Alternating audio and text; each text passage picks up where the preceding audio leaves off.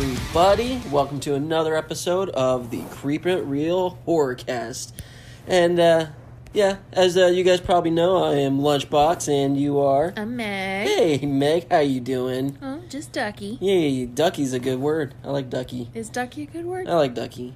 Well, so, this was your pick, and, this movie was totally Ducky. I don't think Ducky's the word for it. Batshit crazy? Does that work? This was bonkers, dude. Big old bag of bonkers. There was a mix. There was a lot happening. It was a lot going on. There was a lot of... I want to say there was a lot going on, but the reality of it is there really wasn't. It was a weird mix. So, if you guys are wondering what the hell we're talking about... Yeah, this week was my pick. This has been highly recommended to me over and over and over again by my podcast partner on my other show. Quick plug, Meg and John Ramble On. Cough. That's Meg and John Ramble On. It's not just... Go listen to them. They're hilarious. So, sorry, I was just thinking about one of the episodes that we recorded. Okay, come on, let's go. Anyway, fine. But anyway, John, my podcast partner on my other show, had actually recommended to me Mandy, which came out last year. It's a Nicolas Cage movie that came out the back half of last year. I think it was probably last fall. And finally, I just said, screw it. Like, this was my pick this week. And I was like, well, let's just watch this one. Because, like, John would not stop talking about it. So I was like, fine, I'll finally get around to watching it. John really doesn't stop talking about most things anyway. So it's like, once he gets on that track, it's just zing. Yes. He's gone. So, Yeah. But, and I've always came across this one, too, and just never really... it just never really popped up for me, or I kind of put it to the side. So I was kind of happy that you decided to go for this one. This one's kind of an odd duck because it didn't really have much in the way of a theatrical release. It was very, very limited.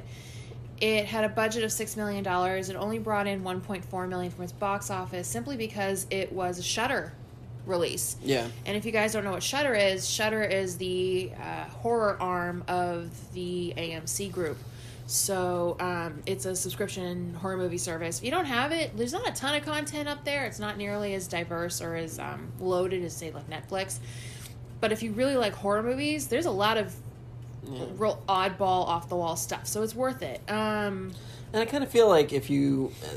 it's a type of thing where the horror community needs to, at least subscribe to it. So you get more. Yeah, and yeah, because the more you put into it, the more you get out of it. Yep. And Shudder, I mean, they're doing a lot of cool content from... one thing that I'm, like, super excited about is they're doing a whole new Creep Show series with Greg Nicotero at the helm of the production. So I was like, that's really cool. Yeah, they also... this, while they do a lot of... Well, Shudder does a lot of great stuff in curating existing content. They also create a lot of their own.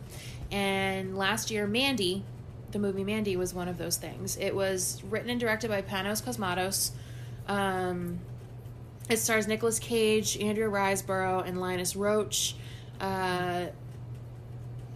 It was fucking bonkers again. Like, it hurt my eyes, the way that the lighting and the colors, and it was like equal parts like grindhouse theater and LSD nightmare. Mm-hmm. I think. And that's what this movie is really based on. Is the LSD nightmare.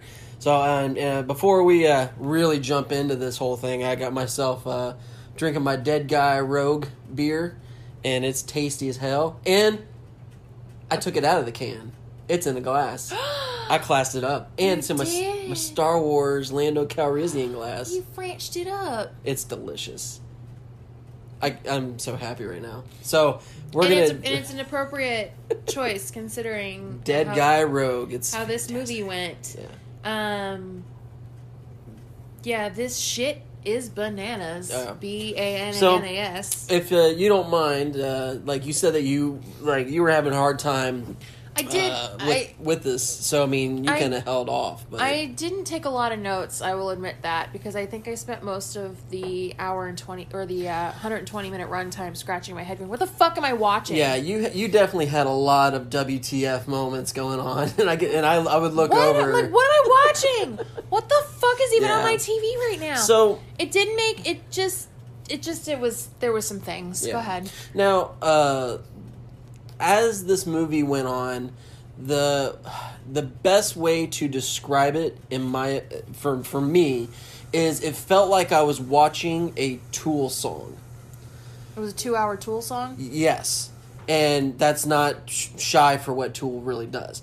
No, if anything, it's coming up a little short for what Tool usually does. So, but if you've ever listened to a Tool song, it starts off extremely slow and beautiful, and it just everything about it, and then it just picks up to this big crescendo, and then it kind of goes on off the rails. So it felt like a Tool song all in all. Probably one of my favorite things about this movie is Nicolas Cage. Like, he absolutely killed it on this film. Like, he held it in for his the serious acting, but then when he started going full Cage, he let it out, and it didn't feel like a chintzy kind of acting. Like, he really laid in that acting hard, and it sold, and it was believable. I agree. He really went for it. He really he leaned into his character. Red was the name of the character. Red, yes. He really leaned into the tone of it, and you could tell this was a role that he enjoyed, and a role that he really sunk his teeth into. I wouldn't necessarily say he went full Cage, because when I think of that, I think of some of the hokier stuff that he's done, like some of the real goofy, like, Kick-Ass, like when he was in But you're Kick-Ass. thinking like Kick-Ass or Face Off or... yeah, like I didn't get full Cage out of this one. I think this was more... he was taking things very, very seriously, and he wasn't... But there being were a parody of himself. There were moments where it was just like, oh, there it is. Like, hey, nice to see you again there, Cage there, old boy. So, but, all right. So, but let's, I wanted to kind of start this one off just because it was really, it made a meal out of this thing. It was hard to follow. Let's start. For me, anyway. Well, it wasn't hard to follow for me, but it was like you really had to pay attention to it. And you had to be really involved in order to get going. Yeah, so, if you got up for a pee break and you came back you were done. without pausing it, you weren't going to have... I think the the last time that I felt this much of an art house film, like styled film, was like Punch Drunk Love. Like, you could follow the story of Punch Drunk Love, but it was very kind of like art house, where it just...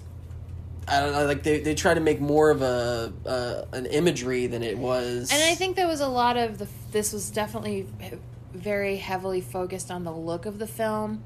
The script was fine. There wasn't necessarily anything wrong with the story itself. Well, the great thing is, the script was fine, but it's like there's barely any dialogue, and that was one of the cool things about Nicolas Cage is a lot of the acting you had to get from his facial expressions or his eyes, and it's sold perfectly. That was pretty much every actor in this was, and the dialogue that there was, it was either kind of awkward and uncomfortable.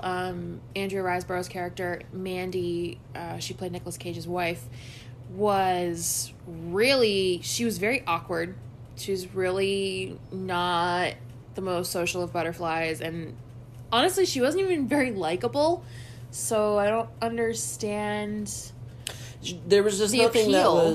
there was nothing that was giving off an aura of of she was special. Yeah, and the look of her too was pretty milquetoast. Like, she just had this long curtain of brown hair. She was pale. Yeah, she was skinny, and it was just one of those where you look at her and you're like, I don't fucking get it, but okay. Yeah. I mean, Red's in love with you, so, and that's what counts. But I'm also just sort of like, why were you? There's nothing special about you. Yeah.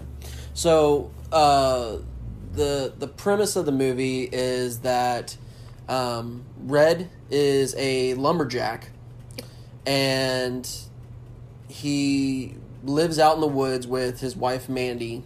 Mandy works at a convenience store that's kind of up the road, and as she's walking to work one day, she gets passed by this little convoy. It's like a little. No, it wasn't a convoy. It was just a van. It Well, was a van full of hippies. no, it was a van and a car, so it was a little. Oh, okay, it was a couple. Yeah, so it was a couple, and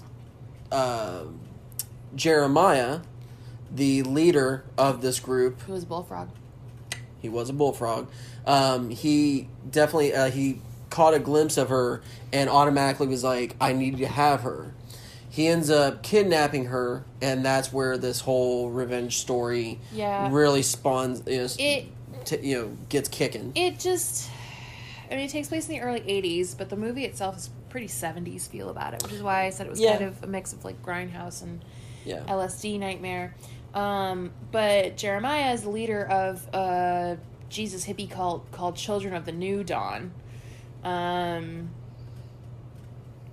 And I'm looking at the plot summary on Wikipedia, and it says that Jeremiah was struck by Mandy's beauty, but I was like, she's not very pretty, but maybe it was something I didn't get.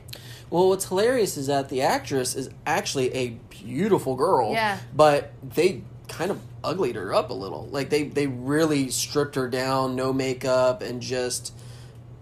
no conditioner, hair. It's not to nothing. say that you have to wear makeup or do your hair to be pretty, because that's not the thing at all, but it's like they gave her, like, the stringy brown wig of, like, fluff hair, and I don't know.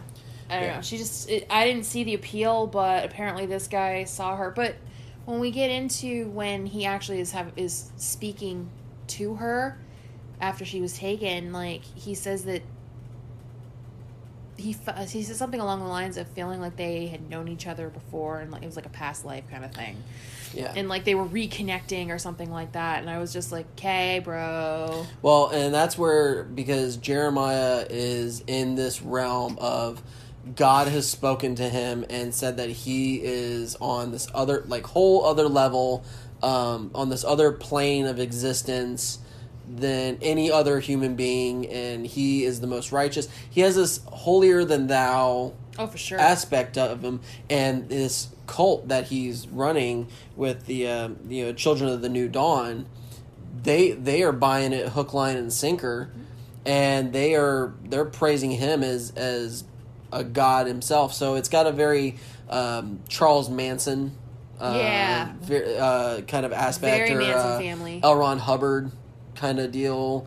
So it's it plays into that cult aspect. But I found when you had explained it told me about Linus Roach, the guy that played Jeremiah Sam. Yes, he's actually in real life a member of a cult called Enlighten Next, and I thought that was an interesting casting choice, and I wonder if that was on purpose or not. I don't know, and I mean, I've seen Linus Roach in other films, and great actor, and that was the first I've ever heard of the Enlightened Next, and I tried looking up information on them, and I think they've disbanded by now. I think it was 2013 was but at one point he was, yeah. and I just thought it was interesting. I was like, oh, that's a really neat I guess character point to actually have an actor that was in a cult, so I feel like he would know the mannerisms of a cult leader better than if they just...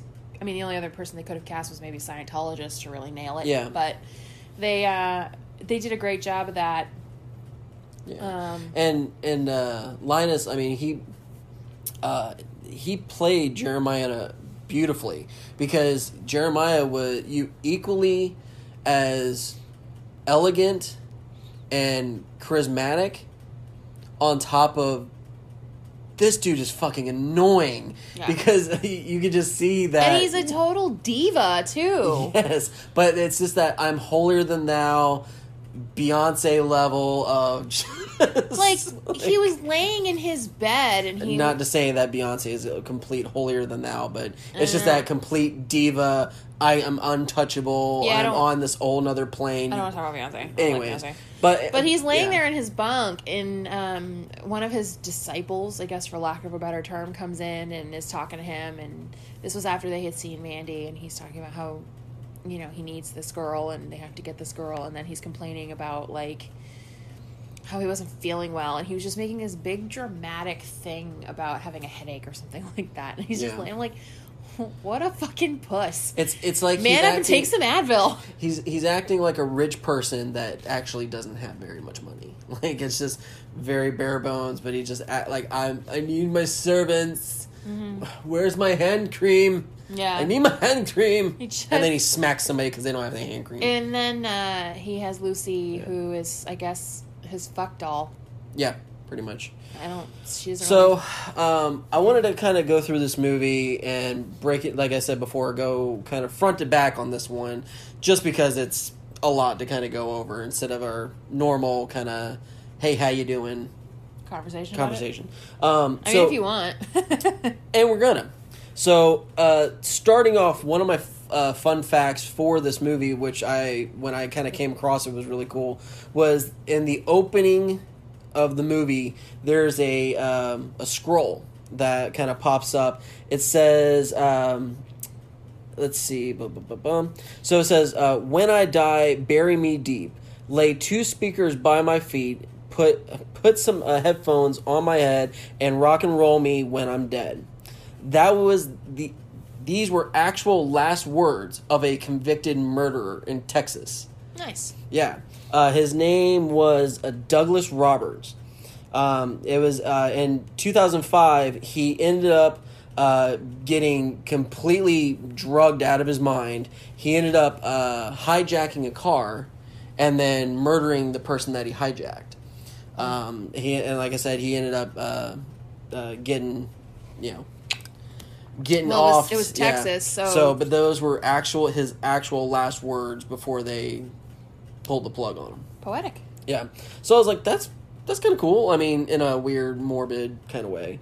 But the movie is really built in. It's almost like a story. Or I mean, obviously it's a story. I'm not a total Nimrod, but you mean it was built in chapters like a book? Yes. Is that where you're going? Yeah, with that? and the first chapter is Shadows of the Mountains, and that's where we meet Red and Mandy and kind of get a little bit of an awkward backstory of sorts. You don't really get a backstory. You just get to know them as a couple, kind of. Well, because Red, he's that man's man, and Mandy is kind of the nerd. She's also like that wafy ingenue type too, where she doesn't. I don't know. She doesn't have a lot there. Well, I mean, so Red comes home from cutting down trees in the woods, and he asks her, "Oh, how was your day?" And she's like, "Oh, I read that big astronomy book," and so they just start talking about planets and just what their favorite planets are, and it doesn't really seem like it has any kind of meat. It doesn't have anything. It doesn't have anything to do with anything, but you kind of get the sense that Mandy's kind of an oddball. Yeah, she doesn't really fit in with the crowd, and Red loves her. So even though that's not really his bag, because he is, like you said, he's kind of like a manly man. That's his way of trying to keep that common ground with his wife, and he's very devoted to her, and he loves her to death. So it's like. It's like, all right, I'll listen to whatever your interests are. Yeah. And her interests are just kind of all over the place. Yeah. And then, later on, Red and Mandy are laying down, kind of about to call it a day, and she starts to talk about how, when she was a child, her dad had a bag and a crowbar. She was talking about how she used to love the starlings. Yeah. Which is when she was a kid. I would hope our audience knew. I'm just restating it. It's a very small blackbird. Yes. Very much.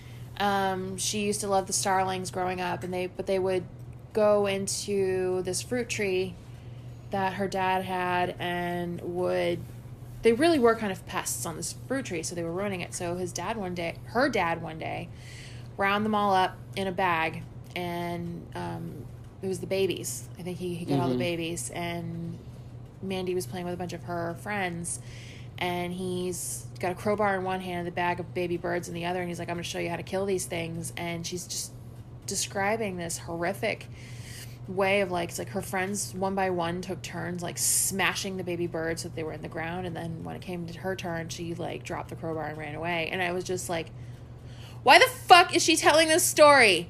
This has no bearing on anything. This has nothing to do with anything. She's just telling a random horrific story about how her dad was making her and her friends kill baby birds for funsies. Yeah. And I was like, okay, well, this has to kind of come back. It didn't. At some point, I'm like, all right, yeah, it wasn't really much. Like, the only thing you could tie it back to was her death scene where she's put in a bag and lit on fire. Nah, it's still that you're... But the bag's really, the only thing... Yeah, that's it. I'm stretching it, I know. You're stretching it hard.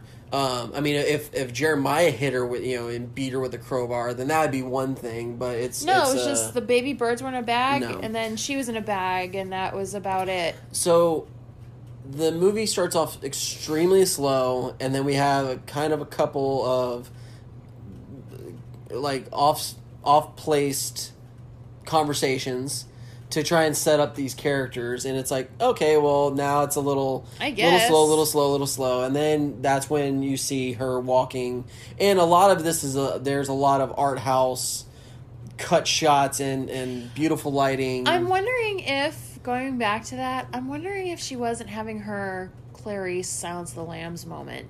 Like, remember when in Silence of the Lambs when Hannibal Lecter had Clarice tell a story from her childhood, and she was talking about the lambs screaming on the farm?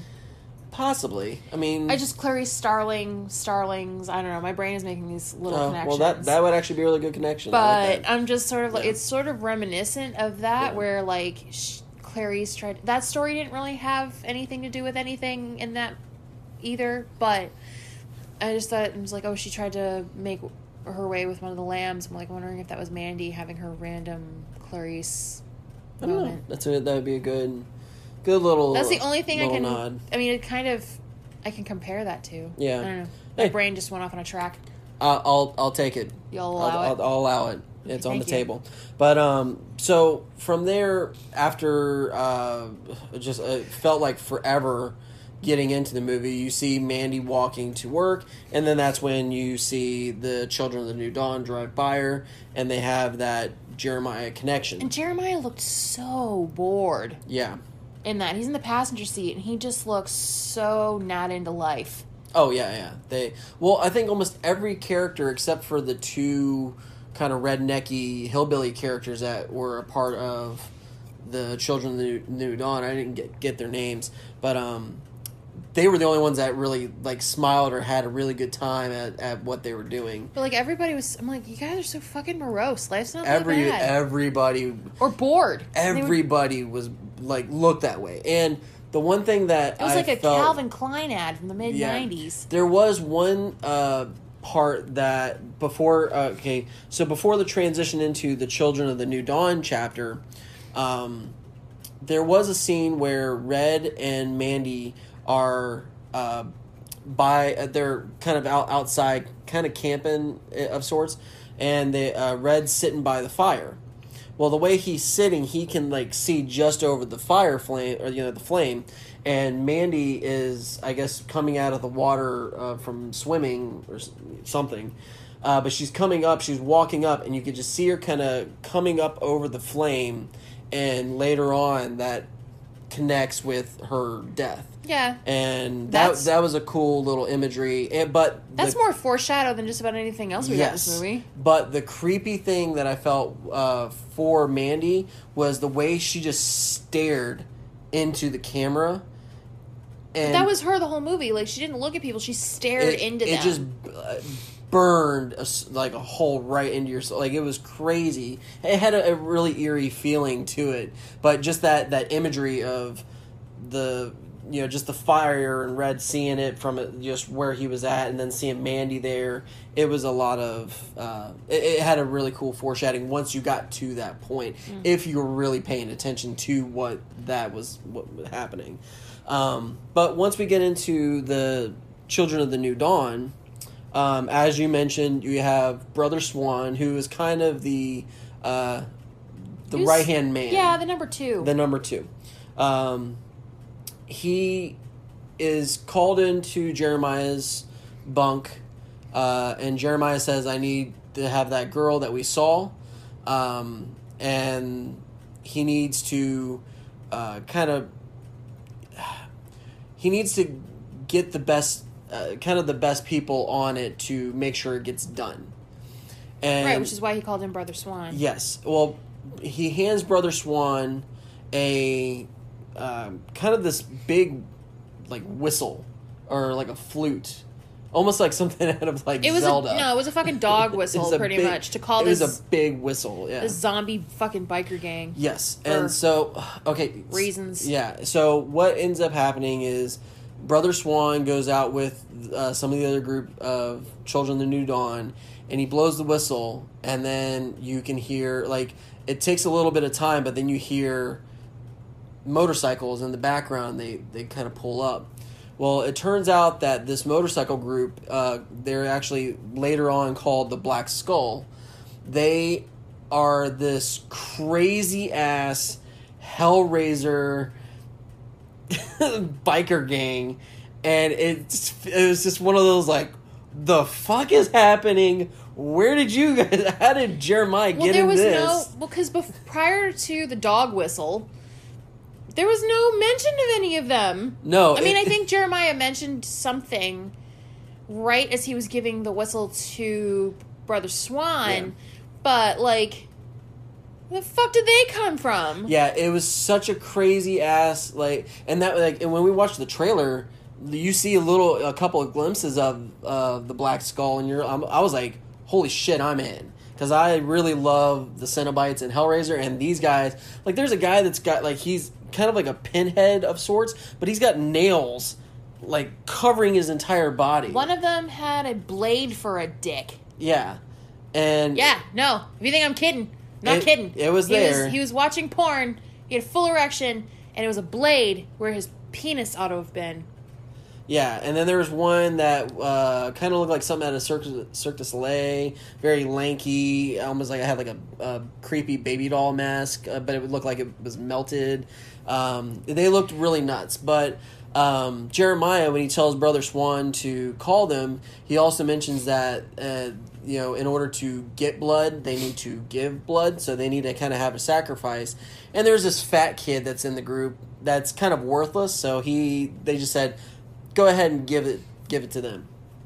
So later on, they get Brother Swan out there, and you see the biker gang show up, and Brother Swan hands one of the bikers a jar, and the dude just starts downing whatever liquid it is in there.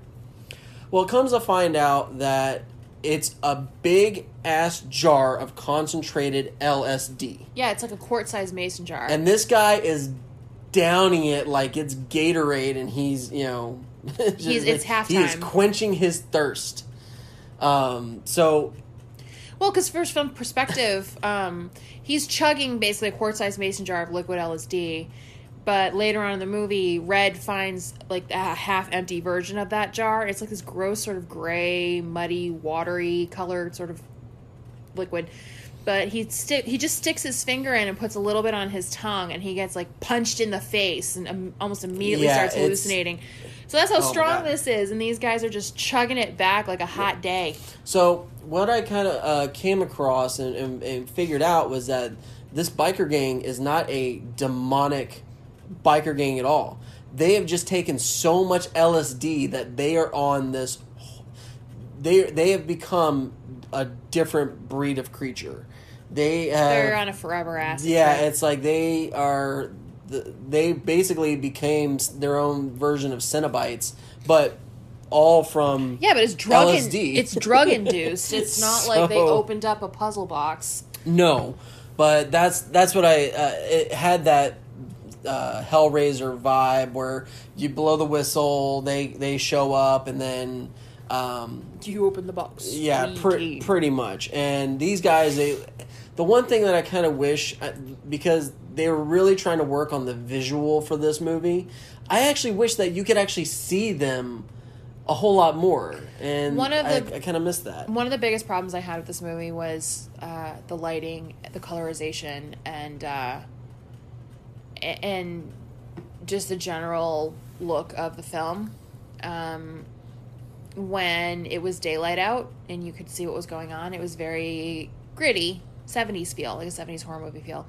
But when it was nighttime, there was a lot of filters being used. There was a lot of different colored lights being used. There was a lot of pinks and neon greens and reds. And I don't know if it was to give it sort of like a 70s Giallo feel or what, but it hurt my eyes real bad. Like, it wasn't enjoyable at all because of the way it was being lit. And I think that took a lot away from the rest of the movie because you couldn't see the details on the biker gang, like you were just saying. Like, you could kind of make out that one guy had some spikes or nails or something hammered into him, but you didn't really get the full look as much. And then there was the scene when Mandy had been captured and Jeremiah is offering himself up to her, and he's naked. He opens up his robe and it is a full frontal penis scene. You see all the penis, but you don't get a good look at the room, or you don't even really get a good look or get the overall vibe of how sinister and dangerous it could be because the lights were so bad. The lighting in this movie was awful. Well, and I think what they were trying to do for that scene was more of you being in Mandy's position and only focusing on what was actually needed in the scene. It's like, yeah, you could tell that you were in a room, but it's like you only needed to focus on the characters that were there. So that scene, I was actually okay with it. If it was just that scene, I could probably go along with it. But it was the Zack Snyder slow mo, J.J. Abrams lens flare. It was too much over too long of a period. Yeah. It was awful. And they focused on a lot of using those. It was like being in a really dark room and then opening up a flare, and you just hold it up, and it's like you see it's just all black kind of around, and then you just have this big, ball of light, and they used that a lot in this movie. Yeah, and I mean, I can get the argument where it's like, oh, it has to do with mood, meh, whatever, but it doesn't. It's art house. It doesn't matter if it's meant to deal with like certain moods or what have you. Like, it's poorly done. It looks like shit, and it hurt my eyes. It did not look like shit. It just hurt your eyes. That was the difference. Is it was actually done extremely well in my opinion. It was done extremely well. It probably could have been tweaked a little bit differently so that it wasn't so, because of that factor where there was a lot going on and you didn't really get to see a whole lot because of all that artistic. And I think filters. I think artistic flair has its place, and that's perfectly fine. But where is the line when it suddenly just becomes pretentious and overdone? And I think Cosmatos really he didn't just cross the line. He also dumped gasoline on it, lit a match, and threw it away behind him as he was walking away from the line because it was just too much. Yeah. And I'll agree to disagree with you on that one. I think it looked like shit. You think it looked fine, and that's okay.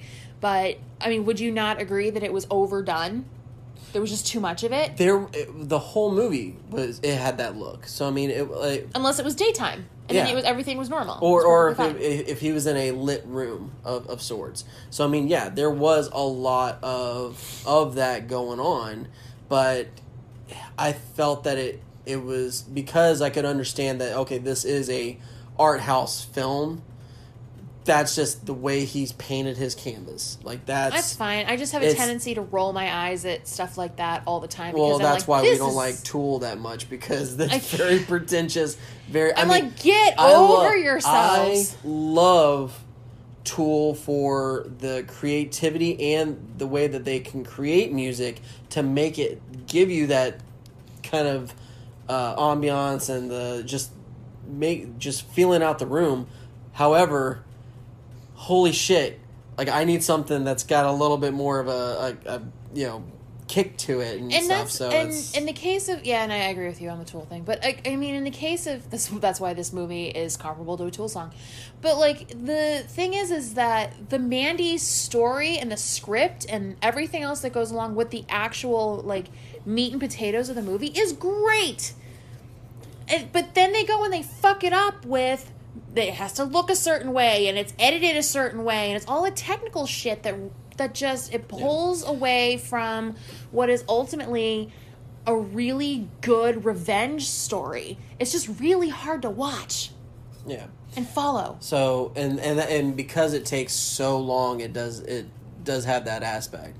That stuff doesn't bother me. Like that doesn't bother me though if it takes a minute to get into the action. No, but you did, like you just said, the way that it was filmed and the way that they did everything, a lot of those filler parts was all that art house style where they're trying to make some type of visual. I'm just trying to say that like movies that take a little bit to get into a story generally don't bother me. Oh no, this one took its time. It made a meal out of it. Yeah, it had breakfast, lunch, and dinner, and it before it even got to the action. Yeah, it was so I mean because you got but once you got into the action though, it didn't feel like it was the action didn't feel like it was rushed. Like when Red finally was able to go and take his revenge, like it felt like there was an okay kind of pacing to it, although he got his ass kicked a lot. Like this was not one-sided. Like he had to really work at it. Well, and that was the one thing that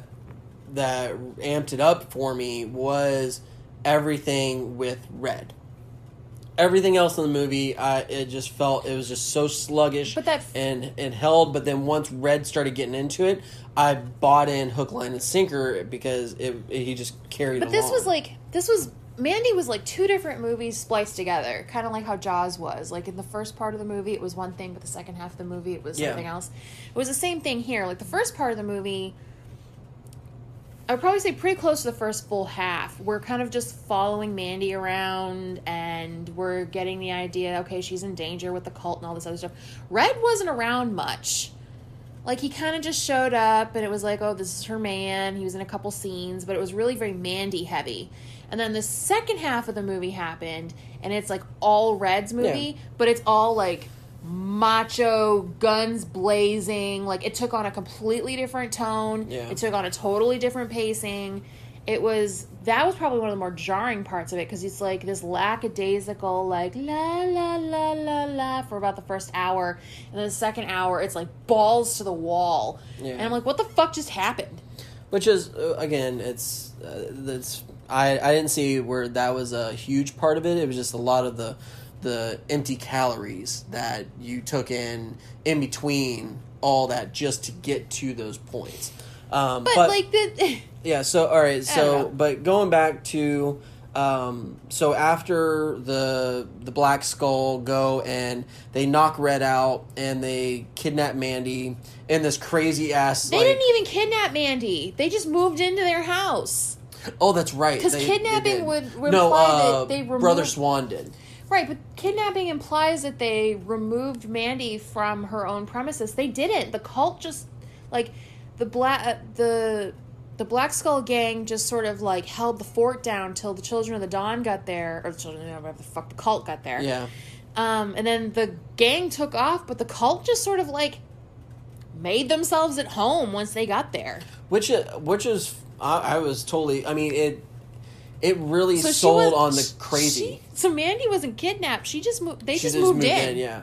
Well, she was definitely taken because they tied her to a chair and they took that concentrated LSD and dripped it into her eye.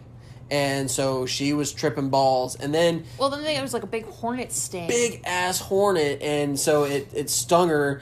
And she went on this crazy ass trip and then thrown in front of Jeremiah. And one of the coolest things that tripped me out that so Jeremiah, his face is right up on the camera. So, it's really close. You can see his eyes, and he's on another level, too. He's dilated like a mother.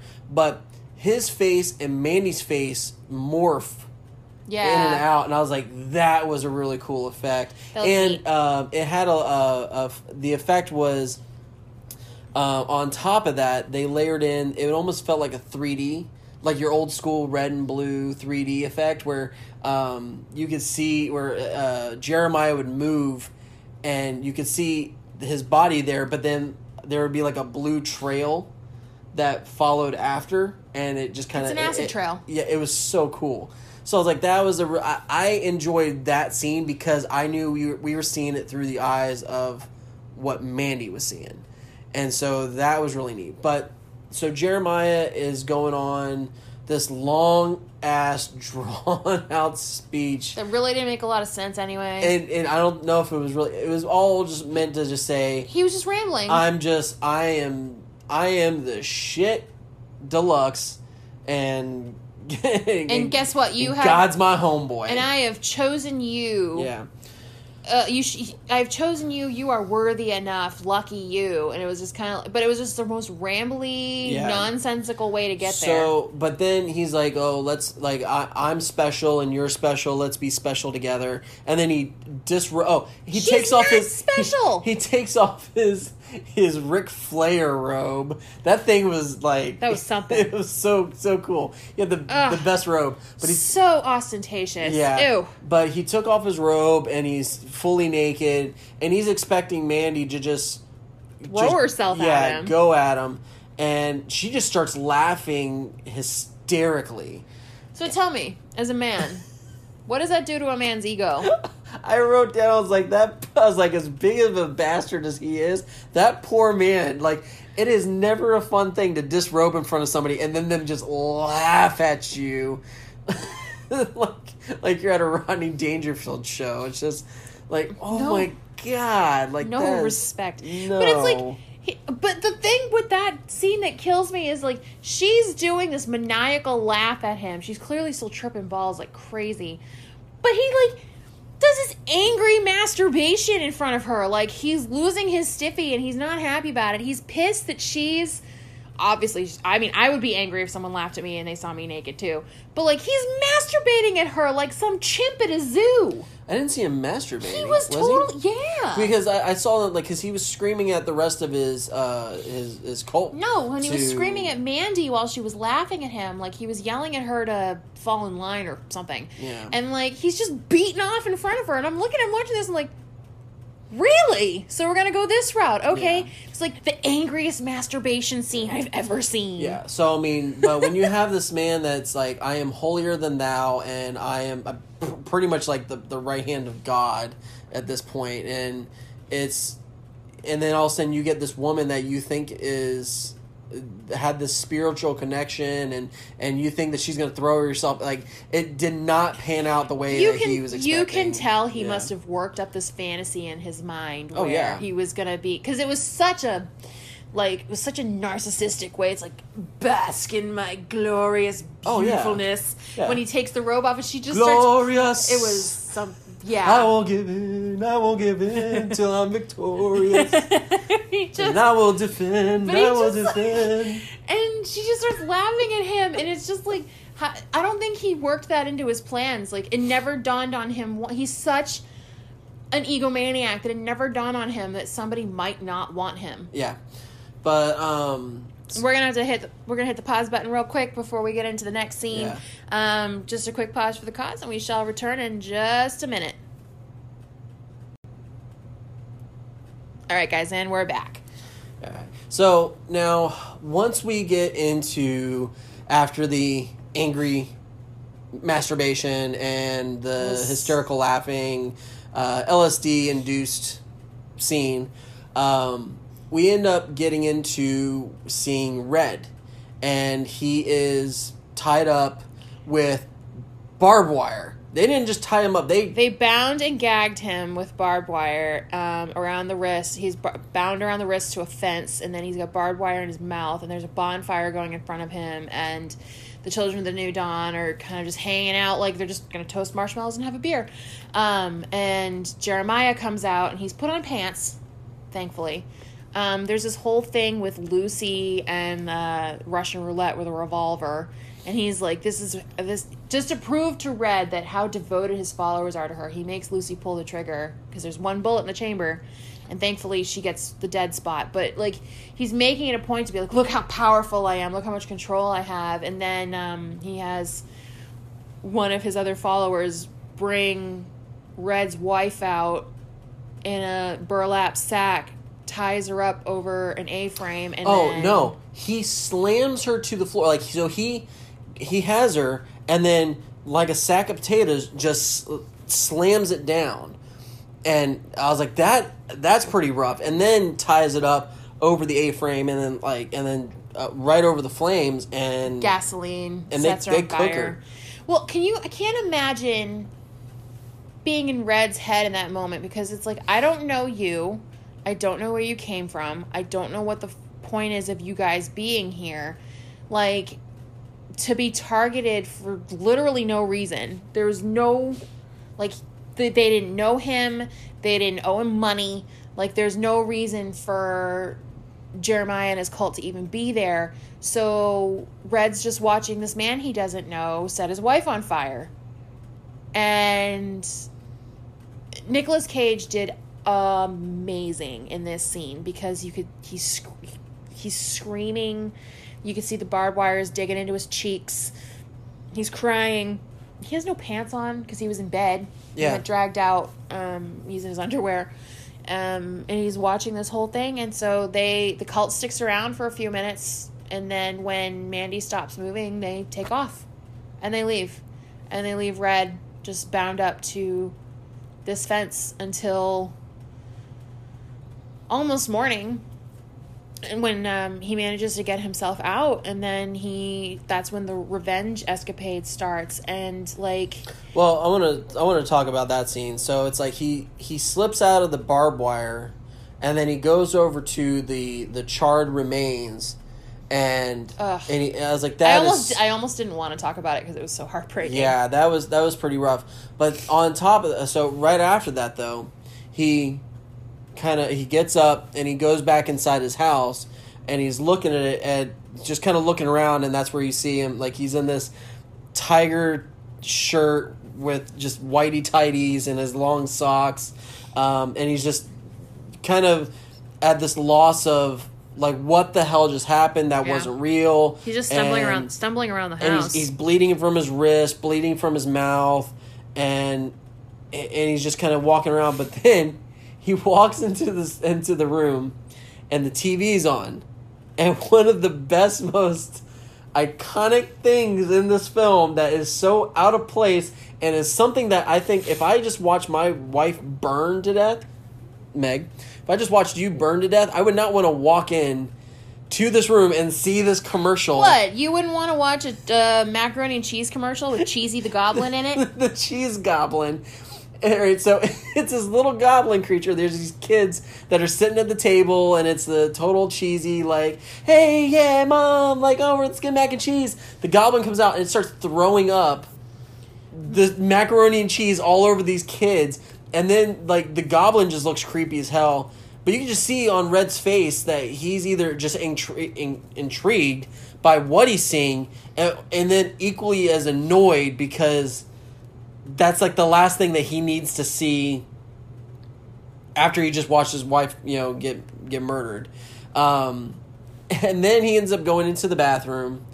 I guess he had, like, a hidden bottle of vodka in there, and he just goes into this screaming fit where he's downing the bottle of vodka and then dousing all of his wounds in vodka, and he's just, you could just feel the pain just pouring out of this man, and it's such a crazy little moment. Again, it's Nick Cage didn't have to say anything. He just poured his heart out and just screamed for Mandy, and that was a really cool thing. And then after that, he kind of cuts to him going to this trailer, and I'm assuming it was somebody that he knew. I don't know how he knew this person, But his name is Duke.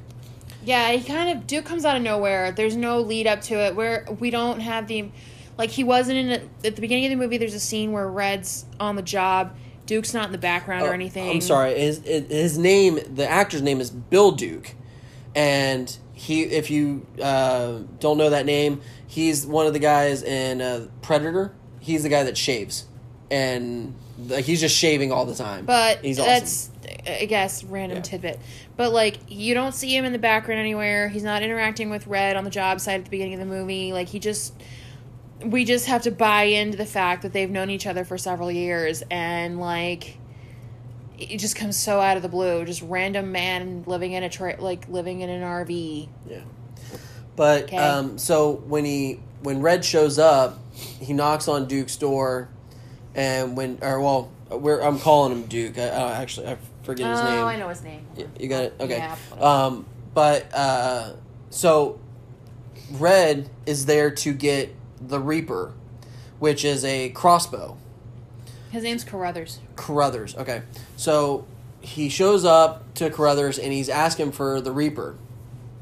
And so he's like, oh, it's over there in the corner, and it's underneath the mattress. And so he gets it, and then he's like, oh, well, so what are you... The best line in the movie, by the way, is, so what are you hunting? Nick Cage goes, Jesus freaks. And he goes, oh, I didn't know they were in season. I popped so hard because you could tell that, Carruthers knew something was up. Red wouldn't have been there if something wasn't up. But that gives me so many questions as to what was Red before, the movie I want to see is what was Red before he met Mandy. Yeah. Because he has a crossbow called the Reaper. He has a friend who clearly plays around with building weapons. He had these specialized arrows that could pierce through bone. And so there's that stuff. And then after Red has his moment in Carruthers' RV, which, P.S., that's the only time we ever see Carruthers is in this one scene. He's there for 5 minutes, done. Never seen or heard from again the rest of the movie. And then we get to where somehow Red has all this time to... He's a metalsmith, and he can make his own battle axe? He has a mold for a battle axe, and he is, he's a lumberjack. Or so we're led to believe, but he also has these, metal smithing skills where he can melt down iron and various alloys and pour it into this mold. Yeah. And he's good with an anvil, he's good with a hammer. He manages to whack out and polish this gorgeous Klingon battle axe. Yeah. And I'm the fuck skill? Where did you get those? Yeah, that was really just kind of thrown at you. Oh, okay. Yeah. So what does he build swords for a hobby or what? Yeah. We're not led to believe he is good at any of this, by the way. It just happens. Yeah. So nice little fun fact. Fun fact number 2 in the Lunchbox fun fact. That battle axe that he makes, it's a mix of a axe and a sword. Yeah. An axe, spear, and sword. Yeah, because there's a heavier blade on the bottom, there's a smaller blade on the top, and then there's a blade, more pointy blade on the end of it, like a knife. Yes. Now, the fun fact is that the actual design for the axe, is actually the F that's in the logo for the Celtic Frost. So the band Celtic Frost, if you look at their logo, that's the shape of the axe. So, I mean, that's great. That's I thought that was fun really cool. Little, I mean, if you're into metal, it's a cool little tidbit. Yeah. But that's what I want, is I want to know Red's story before he met Mandy, and he, settled down and became husband and breadwinner and all that stuff. Because, he seems to have this particular set of skills. Yeah, he really goes John Wick and just... I'm just gonna start owning people left and right. I mean, he has a more legitimate reason to go John Wick, more so than John Wick did. It wasn't his dog that got killed; it was his wife. Yeah.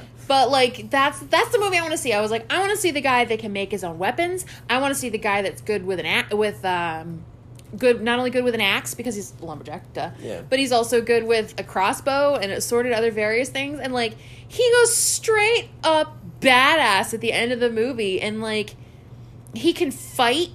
I mean, granted, he does have his ass handed to him, but when you're dealing with like junkies that are high on LSD, angel dust, and God knows what else, they've got like chimpanzee strength, gorilla strength, but like he knows what he's doing and he can kind of handle his own. So there's so many questions there. I'm like, can I see that movie? Because that's way more interesting than this one. Yeah. So there was so after he makes the battle axe, he ends up going hunting. And he gets in his car and he's actually hunting the Black Skull. And he's kind of picking them off one by one. The first one is the crazy spiked gang member where he's got all the big spikes all over his body. And Red hits him with the crossbow and knocks him off of his bike. And then Red's in his car and he's hauling ass.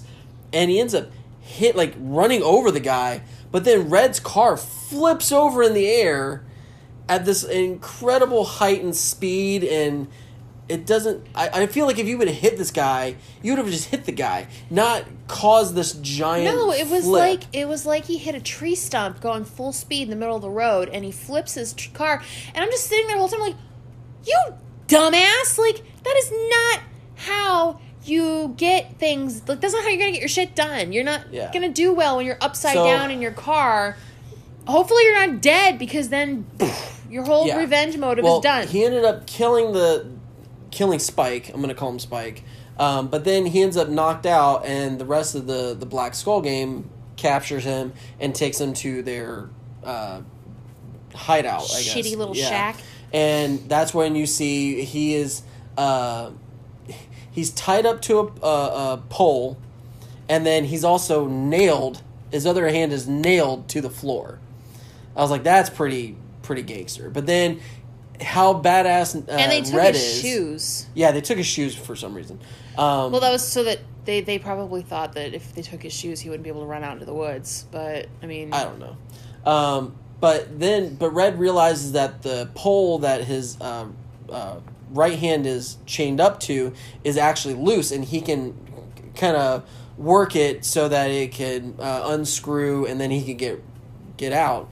But then the lanky biker gang member comes up, and they start fighting, and he's like kicking. I'm assuming it's a female, but he's kicking her, and it was pretty feminine. Yeah, and so the gang member's just beating the shit out of him, and he's kind of laughing, and then he ends up getting the pole off, and then starts beating the shit out of the and throws him down this like giant hole. I don't understand, because if you look at the rest of the place, it looks just like a little crack shack in the middle of the woods. But he's like, it looks like a scene out of Saw. Yeah, like he's attached to what looks like a drainage pipe for a bathroom, like a sewage pipe, and then there's an opening in the middle of the room, and he's sitting on this metal lattice floor, and like it's a chute to nowhere. Yeah. So it's this crack shack with this random room attached to it that has no bottom, and then when he gets up and he walks out, like there's a living room and there's a kitchen, and it's just, I'm like, where the fuck are you? Yeah. But then, so Red gets away, he takes off that gang member. And he walks into the room, and that's when he sees Peckerblade, and Peckerblade's watching porn and doing a whole bunch of coke, and then they start fighting. But then There's one of the coolest, so much cokeine on that coffee table. Yeah. It was Scarface level, like mound of coke. Yeah. So Red, makes a big warriors yell, and he tackles them and they start fighting. His heavy metal battle cry. Yeah, but then Pecker gets stuck into the floor, and then Red slits his throat while he's over, like, on top of Red, and all the blood is just pouring out onto Red's face. It was pretty metal. I was like, oh my god, but Red is, like, laughing and like, having a good time. I was like, oh my god, that is so epic. Yeah, he was still sober when he did that stuff. Yes. All of a sudden, he goes, there's a hunk of broken glass, like a palm-sized hunk of broken glass. He just scoops up and stuffs this cocaine up his nose, and then he takes out one of the other biker gang, wanders over the kitchen, finds a jar of LSD, dips his finger in it, does like a fingertips full hit of this acid. It's like if you went to go test hot sauce. It's like, oh, I'm gonna just take a little bit, and then all of a sudden, boom, and it's like. And so he is blitzed out of his mind, and that's when he starts he hasn't even gotten to the cult leader yet. He's just taken out the biker gang. So he goes off and he finds the chemist who's creating all these drugs. Yeah. In his LSD trip, you see this, and I had to look back at it because I didn't know how he found the chemist, but there's a radio tower in the hallucination, and that's where the chemist was. So he was kind of being guided in that kind of weird spiritual way. I suppose I've never taken any psychotropic drugs. I've known plenty of people that have, and there are lots of very small religions across the face of the planet that will use psychotropic drugs to sort of open their minds up and allow for what they're considering a spiritual journey. And so this must have been Cosmatos' play on that sort of thought process. It's like, and I've been told that by friends of mine that have taken hallucinogens and psychotropic drugs. They say that it is mind altering, but it does open things up, and so there's a wash of creativity that happens. You feel like you've had a spiritual moment. There are things that do happen because the brain is such a strange organ that we still don't quite understand very well. So there's layers of things that happen in the brain that outside of basic function we just don't understand yet. And so there's a lot of that, but one of the notes I put down here was there is nothing better than watching a drugged out, coked out, LSD'd out, bloody, battle axe carrying, crossbow swinging, motherfucking Nicolas Cage. I was like, this is awesome. This is a metal album cover right there. That is so badass. I had texted John towards the end of the movie, and I had said that to him. I was like, coked out crazy Cage? He's like, nah, it's just him on a Tuesday. I was like, oh my god, this is so epic. So he ends up getting to the chemist, and this was another scene that was kind of weird, but then as I kind of pieced it together and try to understand it a little, it made a little bit more sense as to what was going on. So let me break this. I'm glad it worked for you. Let me break this down for you here, Hotshot. So the chemist. Hotshot? The fuck? Would you prefer Chief or Chumpies? Chumpies? I don't know. I'm throwing words out because you didn't like Hotshot. You're just making shit up. I like Hotshot. All right. Can I get into my chemist story here? All right, talk to me, Goose. Thanks. Jeez, Goose. I like that movie. It's okay. So anyways, so the chemist, you see him from the back, and the chemist is actually played by Richard Blake. He is probably the most recent, he's been in a bunch of stuff, but the most recent is Rob Zombie's 31. He's the guy, the killer that keeps punching himself in the face. He just looks crazy as shit. He's awesome. But you see him, and he's got his back turned to the opening, and he has this feeling that, oh, somebody's here. Well, the camera pans down on top of him, and you see him messing with a chemical, which is, but you see it his hands inside the water. He's making blotter. And his hands are not gloved, and he's just dipping his hands in pure LSD. So he's got to be high as a kite. Yeah. And I mean, in space. Well, you can like, you very clearly tell he is not on planet Earth Yeah. because he's talking about a tiger in a cage, and when he says, "Oh, the tiger's calm," that means everything is fine. When he's having this showdown with Red's not looking around. I mean, granted, they're both they're gone. Yeah. They're gonzo, but like. Red doesn't even notice, and I think that the tiger we see walking away is more metaphorical than real. No, here, let's set this up. Okay, so he turns around. The chemist isn't even he's talking to Red, like he's having like this telepathic like conversation. Oh yeah, it's all one-sided. It's all like Red's not saying a word, and he's getting this whole like conversation between the two of them, and without Red ever speaking once. And he tells Red that, oh, like, do you see it?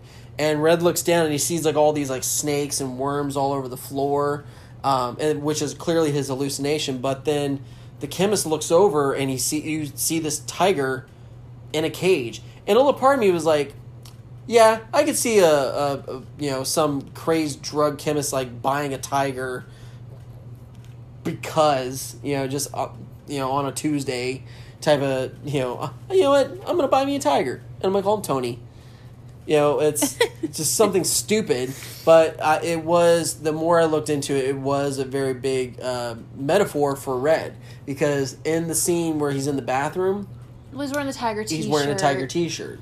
And the tiger gets unleashed, and that's when Red is going to go after the cult. And that's why I said that the tiger wasn't real. I don't think the tiger was at all real. But when the chemist had made the observation that the tiger is calm, and that's instead of being like riled up that Red was there, he kept it seemed to be more describing like Red's current demeanor, because prior to meeting up with Carruthers, he was distraught and he was a little wild and all over the place, and then sort of like while he was making his own battle axe, he kind of became a little bit more centered and a little more grounded.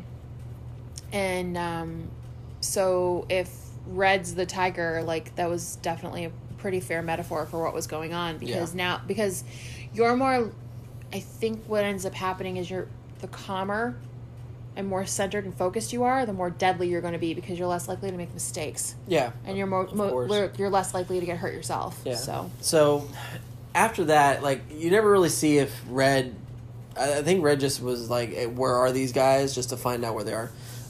And so that's where I think he went to the chemist. But then, once he finds the compound. Well, the chemist wasn't there. Like, he wasn't with the cult when they were torturing and killing Mandy. So so chances are good that he may have just spared the chemist's life because he wasn't directly involved with his wife's death. Yeah. So, but then he ends up finding the compound for the cult, and he ends up coming across Lucy and Brother Swan in the van, and he takes him out of the van and then shoves the back end of the battle axe into Brother Swan's face and pins him to a tree, which is pretty awesome. Yeah, well, he leaves him there until he bleeds out. Yes, and then he ends up letting Lucy go because he can see that she's a prisoner of sorts. And she's not a prisoner. She wants to be there. But she wasn't directly involved in his wife's death. So, and because of how Jeremiah treated her in front of Red when he was chained up to that fence. Yeah, like, he knew that she was just a bystander. So, but then he gets to the main part of the compound, and one of the rednecky henchmen, I'm going to call him, he's waxing a car, and then he ends up getting an axe right in the, like, Red throws that thing like he's, axe throwing contest, sticks it right in his melon, and guy falls over. Yeah, he just starts picking them off one by one as he sees them, eventually making his way up to Jeremiah. Oh, don't get ahead of yourself there, little sister. You're missing the best part of the whole goddamn movie. And I'm going to say it in 2 words. Chainsaw fight. That was the best part of the whole damn scene. It was like a fencing match with chainsaws. That's the best way I can describe it, is because they were sword fighting with a fucking chainsaws. So, okay. And Red had one, and then the cult guy had a longer one. And oh my god! I was like, "Hey, Red, his is bigger than yours." Yeah. So and then Red couldn't rev it up. And the other guy. It was a total dick joke. But it really paid off because it was so intense just seeing them sword fight with chainsaws, and all it was one big dick joke. Yeah, but it was still awesome. But because then Red loses his chainsaw and then ends up finding a chain, and he grabs the chain and throws it around the guy's neck and pulls him down, and he lands right on the chainsaw and like starts to basically cut himself in half. I was like, that is epic. Oh, like that's painful. so cool. So that was really neat. And then Red gets inside the compound and he runs into Mother Marlene, who is the older woman of the group, but it turns out that she is Jeremiah has said that she is the most sensual and pleasurable lover that he has ever had. She's an older woman. She's got lots of experience. Yeah, and it's so she's trying to seduce Red, and Red's just like he's covered in blood, and he's just looking right into her. No. And you can just tell it's like, I'm gonna fuck your world up. It's like it's so good. Up until this point, he didn't hurt Lucy. He avoided the other woman in the group, but Mother Marlene was culpable, so she was going down. And, like, she was trying to keep him from getting to his target. Yeah. So, well, sorry. Yeah, and so the scene kind of fades to black, and then it picks right back up, and you can see Jeremiah. He's naked in this almost looked like a silo almost, or it had like this dome. I don't know. It was like you had to walk down this like extremely long tunnel. And then there's like this big silo kind of dome, and he's naked inside it. For some reason. Yeah. Doing some type of ritual kind of chant, and then all of a sudden this Marlene's head gets thrown at Jeremiah. And I was like, so Red cut that bitch's head clean off. I was like, that's pretty epic too. But what kills me in this scene is that, like, Red has Jeremiah on his knees. He's got Jeremiah at his mercy. And the whole time, that fucking idiot is looking up at Red, blathering on about how he's the better man, about how he's so powerful, blah, blah, blah, blah, blah. And I'm like... Well, no, it's hilarious because he's going back and forth with... Like, it's in this kind of, like, not... This is a lot of paraphrasing, but it's a lot of... Oh, please don't, please don't, please don't, please don't, please don't. You're not worthy of me. I'm greater than you. And it's just like, and it's like, dude. Pick a lane. But it's just... He just cut this bitch's head off. What do you think he's going to do to you? But, like, that's the whole issue I have with that is he's on his knees. Red has him... He's got him by the hair. And, like... And he's just sitting there the whole time and he's still going on about how he's the better man of the two. And... I'm just looking at him like, nah, dude.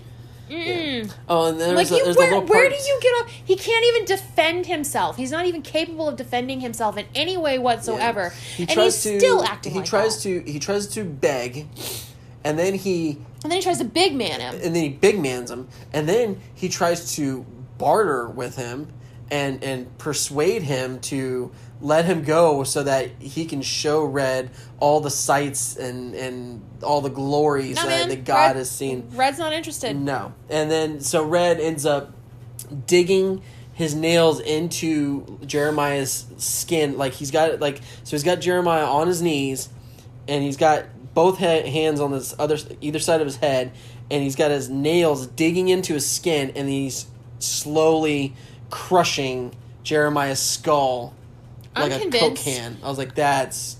Oh my God. I'm convinced that the pile of powder on the table was bath salts, not cocaine. Oh my God, that was... That's the only way I can describe the reason why Red could barehandedly crush Jeremiah's skull. One other thing too that it was pretty brutal. Yeah, though. that was pretty epic. So that was pretty much the front to back on this thing. But one thing that we didn't mention that kind of kept popping up, and a little part of me is like, I'm gonna have to rewatch these scenes to kind of see if there's something that I missed. But there's a lot of like cartoon cutscenes. Yeah, of, there were these of Mandy. After Mandy had died, and I would chalk them up to being a red hallucination if they weren't spliced in prior to him doing drugs. Yeah, but I feel like there's the imagery is something where it's going to lead you up to. But Mandy would pop up is. after. But Mandy would pop up after every major kill, and that's when those little. It was only like a minute or two of this animation would pop up as after there was like a major kill. Like she would pop up in a scene that had something to do. That's why this movie I fucking hate the way this was cut. Because it's too fucking. It had the first half of the movie had nothing to do with any of that. All those little animations came literally in the last half hour of the movie. Yeah, they were spliced in for some oddball reason. Like it and didn't that's where make it's like, sense to do that. Yeah, but that's where it's like, okay, well, I have to rewatch those scenes to see if there was something that I did miss. But then at the end, they didn't need to be there. No. Then at the end, Red ends up. He ends up getting in the car that the redneck was waxing, and he just drives off, and you can see where he's having a vision of what looks like the first time that he meets Mandy. Like it looks like at a club or a bar. And then he sees her in the passenger seat of the car. Yeah, and that's where where my tidbit for those cartoon animations were. It's like Mandy was guiding him in some shape or form, and then that's where it's like with her being in the passenger seat, it was kind of like telling Red that they're okay, or that it's done and they're moving on, moving down the road, kind of going into the sunset. But the great thing is, so it shows them at the bar when they first meet, and you see her in the passenger seat, and they're all clean. Red's all clean, and then goes back to her, and she's just kind of looking at him, kind of smiling, not really. It's just kind of like, okay. And then it goes back to Red, and he's just like, you just see him, like he's all battle. He's got all the blood on him, and his eyes look crazy, and he's smiling, and it's like full. Is that a smile? Crazy cage. I'm like, that is a man that is beyond. Like, there's no coming back from any of this. And it's like, that's, yeah, but I was like, oh my God, like, I'm going to post that picture on our Instagram because it makes me smile so much. Like, I love that. It was the best end for the movie. And then, like, they drive off and you can see the planets. That was kind of a tidbit back to that first conversation that they had. But it was still very, like, okay, great. Like, this is very, very, very trippy. So. Yeah. But the inconsistencies and some of the choices that were made it really frustrating to watch. The animations being one of the examples where it's like they didn't come up anywhere else in the movie except for that last like maybe 30 minutes of the movie. And I'm just like, it was jarring to watch because you're in this flow and then all of a sudden it cuts into this animation for a minute and then it cuts back into the movie and then it happened like 3 or 4 times. Yeah. And it didn't need to happen. Like if you wanted it to be where like something needed to have been set up closer to the beginning of the movie for that to have worked. It didn't work. Yeah. Well, the only other comparison or a movie that I can compare this to would be Natural Born Killers. Because they had a lot of that too, where they would splice in some, cartoon bits and pieces, or they would, jolt back into different ways of filming, or it was kind of but this was more of an art house that was made, again, Natural Born Killers, I think, executed it way better than what Mandy did. But Mandy, I could see it. What they were trying to do was they were trying to be super art house with it, and that's where it was because of all the extra bits that they threw in, that it was one of those like, well, you got to figure this out, and then that's where it was without any explanation of character backstories or any of that, and it's just There's in a lot of other situations, I could take a straight line A to B movie and it's fine. Like, I don't necessarily, while I like getting backstories and a lot of the why as to why the characters behave in the ways that they do, like, I don't have to have it necessarily to enjoy a movie. The problem with this is that I had mentioned the inconsistencies. It was very erratic. It didn't, and this is why I don't do art house, because I'm just like, fuck you guys, you are so full of yourselves. But the way it was edited and the way everything was put together, it didn't work. It didn't work for me as a whole.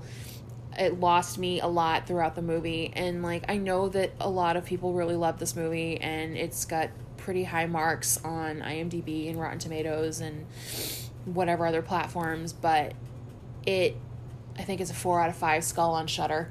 But I'm just like, the finished product didn't work for me. Like, if someone handed this to me in book form, like the script to me in book form, I would have probably loved it. But Panos Cosmatos, you could suck a fat one, because you did a really piss poor job at this. Like, you did a very bad job. And if it was anybody else playing Red besides Nicolas Cage, this movie would have been a dud. Total stinker. So what are you giving it? Sorry, John. 1.5 out of 5 skulls.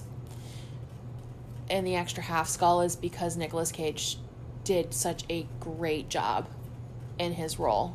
Like, you could tell he enjoyed it. He nailed it. The revenge tear at the end was perfect. But the script got fucked up in the final execution. And that makes me sad, because I think revenge movies can be some of the most fun to watch and some of the best horror movies to watch, because the person on the tear usually has nothing to lose, so they're just going for it. And it was just not great. Not great at all. The biker gang didn't need to be there at all. The drug element was kind of cool, I guess, but it felt to me like, how can we take something that already exists, and then it's like if a middle schooler was making up drugs, is how it felt to me. It's like, we're gonna put it, and we're gonna have like this really trippy hallucinogenic drug, and we're gonna, you know how it's gonna be delivered? It's not gonna be a needle. You don't put it up your nose. No. Hornet sting. We're gonna make you trip balls with a hornet sting. What? Like, that's okay. No. And not being able to see, like, as unnecessary as the biker gang was, they were probably made to look really cool. Couldn't see any of the detail because the way the movie was lit. Bullshit. So, I don't know. I'm good. Sorry, John. I know you love the movie, but I think it's fucking garbage. You? Wow, that was a mouthful. You were salty tonight. I'm not in a good mood. I'm not feeling well. Oh my god, you were salty. But I didn't like the movie even when we watched it, so... Yikes. I'm going to give it a 5 out of 5. No, I'm just kidding. No, I'm going to give it a 2. Mine was a 2 out of 5 Skull, just because it really took a long time to get to the parts that really amped up. And then once you got to those parts... Just get to the point already! Yeah, it's like, once you get to those parts, it's...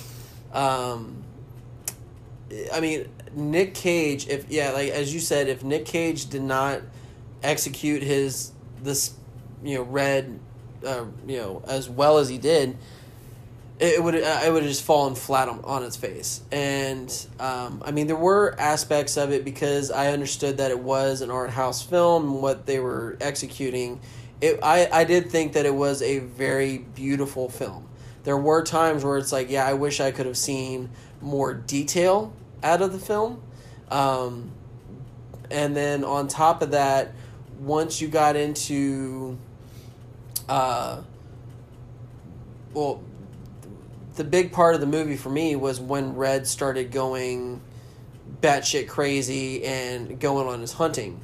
Like, that's when the movie really sold it for me. But a lot of the kill scenes were neat, but it felt quick to a degree. Which can be unsatisfying when they happen too fast. And he did a lot of killing. It was just but there was some where, I'm not taking it away. Like the back half of the movie is, I could just tell someone, hey, go watch Mandy. Yeah, but watch great. Mandy watch half of the movie after the first hour. Yeah, you don't need the first hour. It's like you could just tell the person, okay, this gang shows up, takes this group, kind of Nicolas Cage's wife gets killed by a cult. Go, and then you can watch it. And then you can watch the second half as a short, and you're not going to miss anything. No, you're really not. There's nothing happening in the first half of the movie. So, but that's where I'm giving it a 2 out of 5. I'm giving Nick Cage though a 4 out of 5. Like, Nick on his own, he was awesome. Like, probably one of the coolest. So cagey.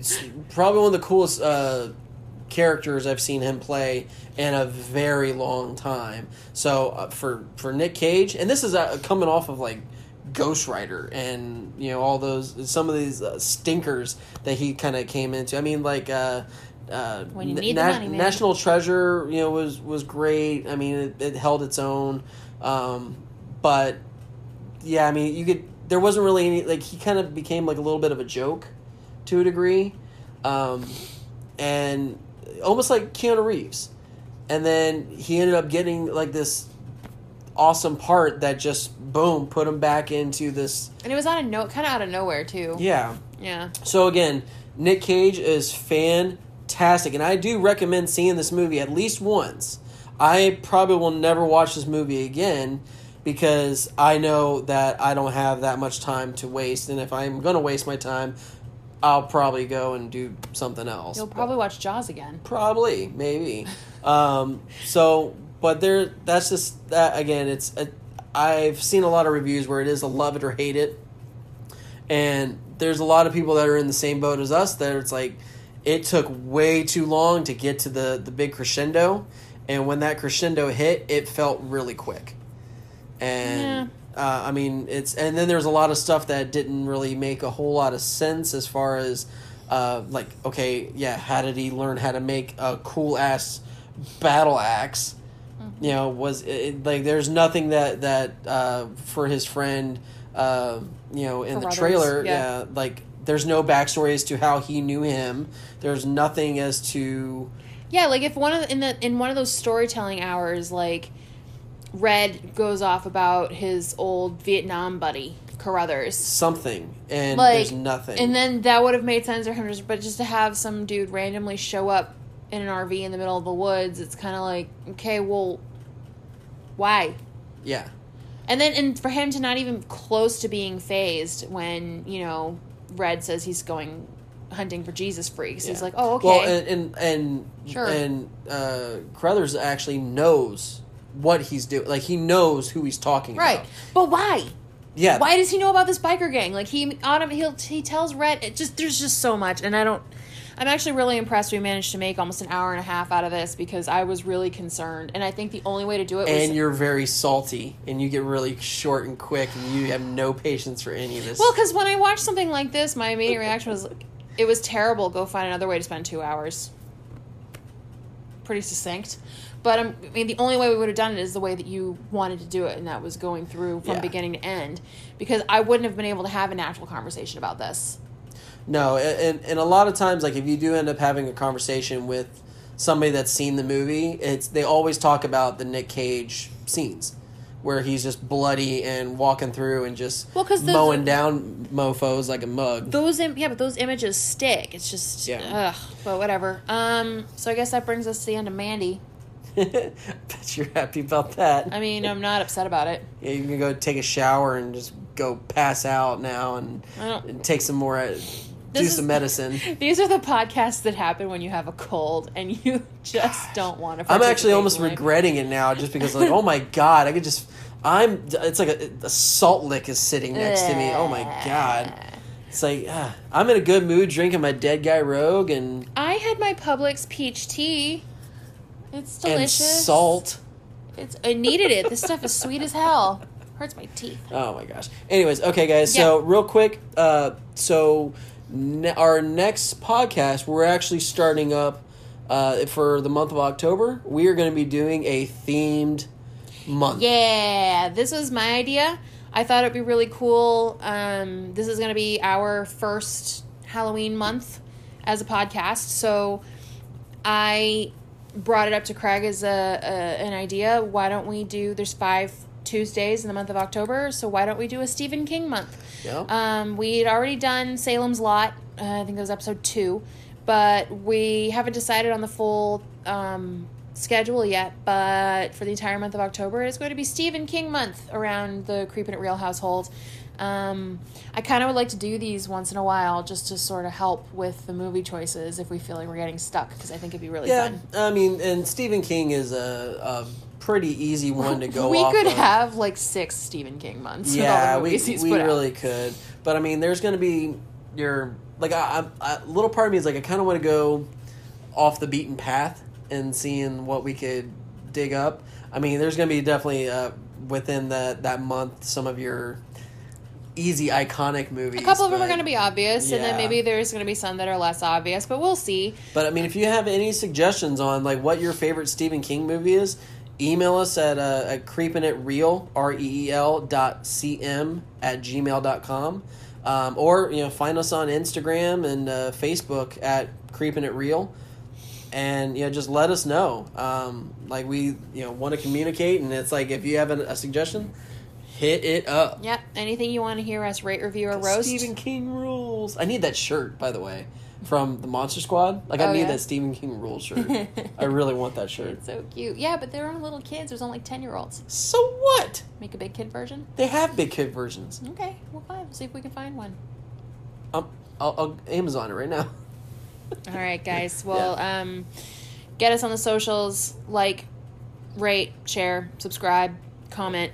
The more you do of that on your favorite podcatcher, the greater our reach grows. The more likely people are to find us, and we can't grow our audience without you guys, our already audience. And let us know how we're doing. I mean, we love to hear. So, definitely leave that rate and comment and share. Hey, babe. Share. I got you, babe. Sure. All right, enough of that. All right. All right, guys. Until next week, I've been Meg. I've been Lunchbox. And we'll catch you next time.